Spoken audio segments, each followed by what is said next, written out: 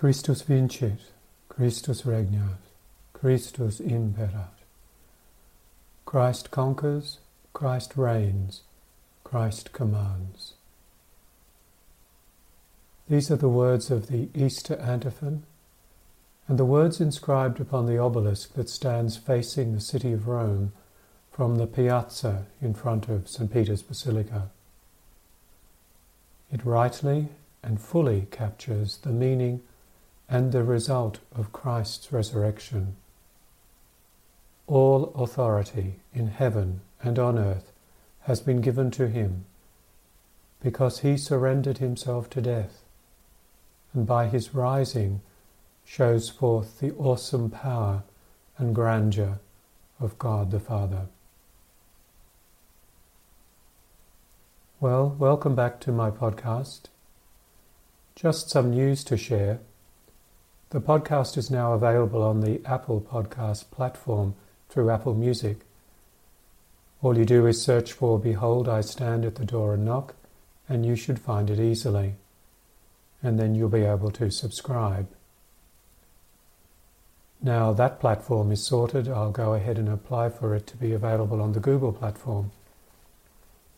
If there are other platforms that are helpful to you, let me know, and I'll find out about how to apply to them as well.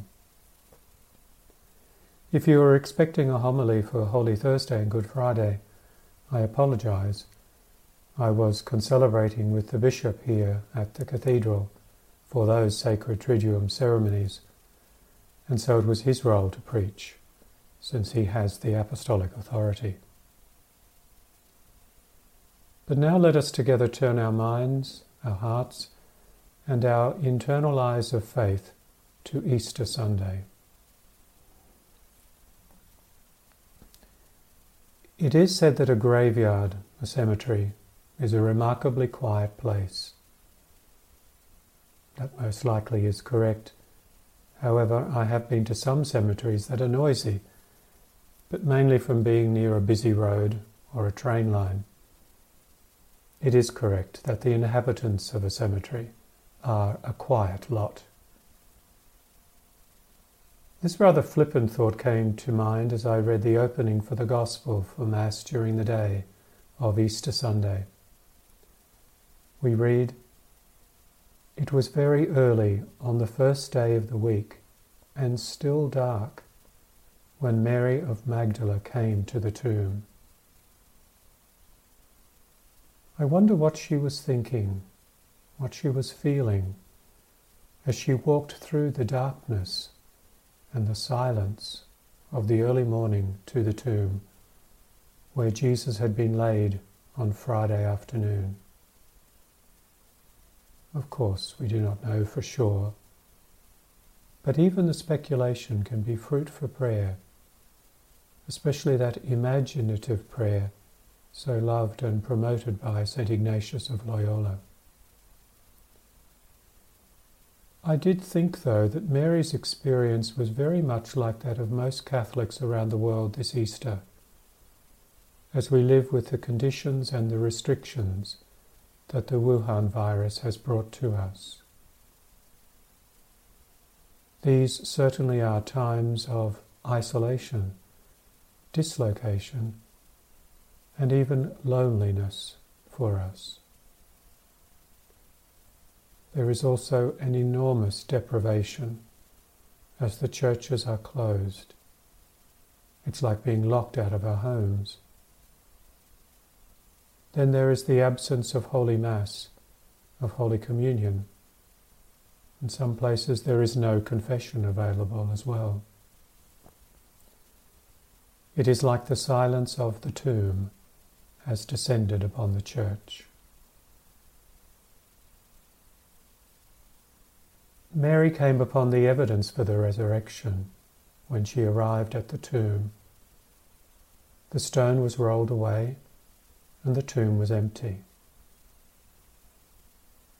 Sometime earlier, in the darkness and the silence of the grave, life and light had erupted forth, and she was soon to experience personally the reality of that.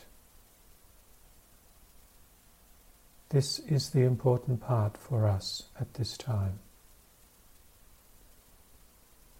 There is plenty that seeks to rob us of the joy of Easter. But it is not just some situation or circumstance. It is the personal reality of evil, the devil and all his demons. Cardinal Raymond Burke has described this well when recently he wrote, and I quote,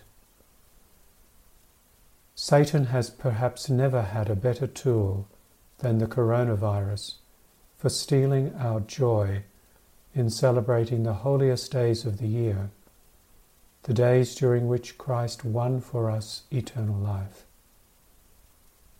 How he would like to take the holiness from the 1 week of the year, which is known simply as Holy Week. Certainly, Satan is using the suffering which has beset so many homes, neighborhoods, cities, and nations to tempt us to doubt our Lord and the faith, hope, and love which are his great gifts to us for our daily living." End of quote.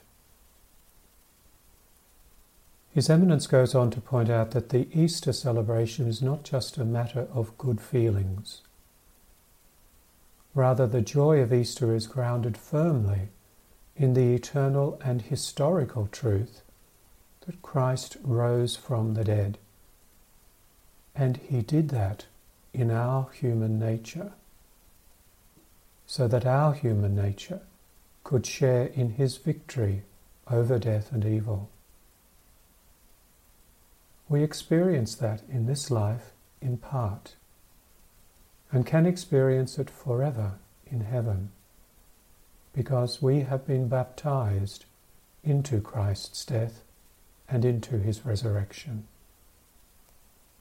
This gives us courage and consolation, no matter what hardships we may be suffering.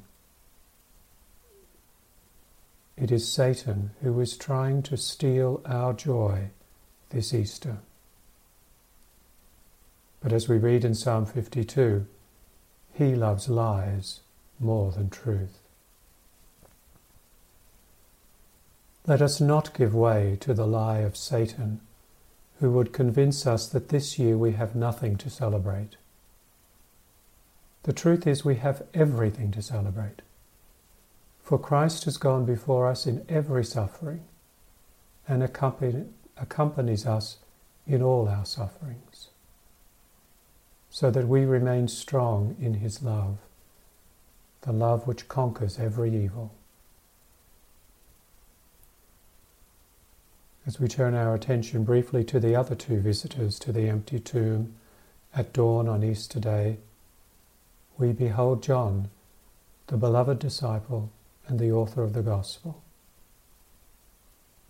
After Peter had entered the tomb, John entered and saw, not the risen Lord, but the evidence of his resurrection.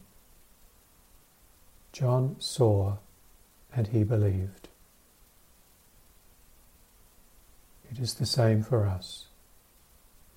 We do not see with our physical eyes the risen Lord, but we certainly do behold the evidence. Though it might be via a TV or phone or tablet, you behold the sacred liturgy of the Church, which proclaims Christ is risen and proclaims the power of his victory and proclaims that his grace is among us. So we can with full confidence say, "This is the day the Lord has made. Let us rejoice and be glad." Therefore celebrate Easter Sunday with a feast of good food and fine wine, which is a very biblical thing to do. And though it may be a smaller celebration than usual, let it be just as joyful. And remember, Easter is not just a day, but an octave and a season. Indeed, It is our whole life as Christians.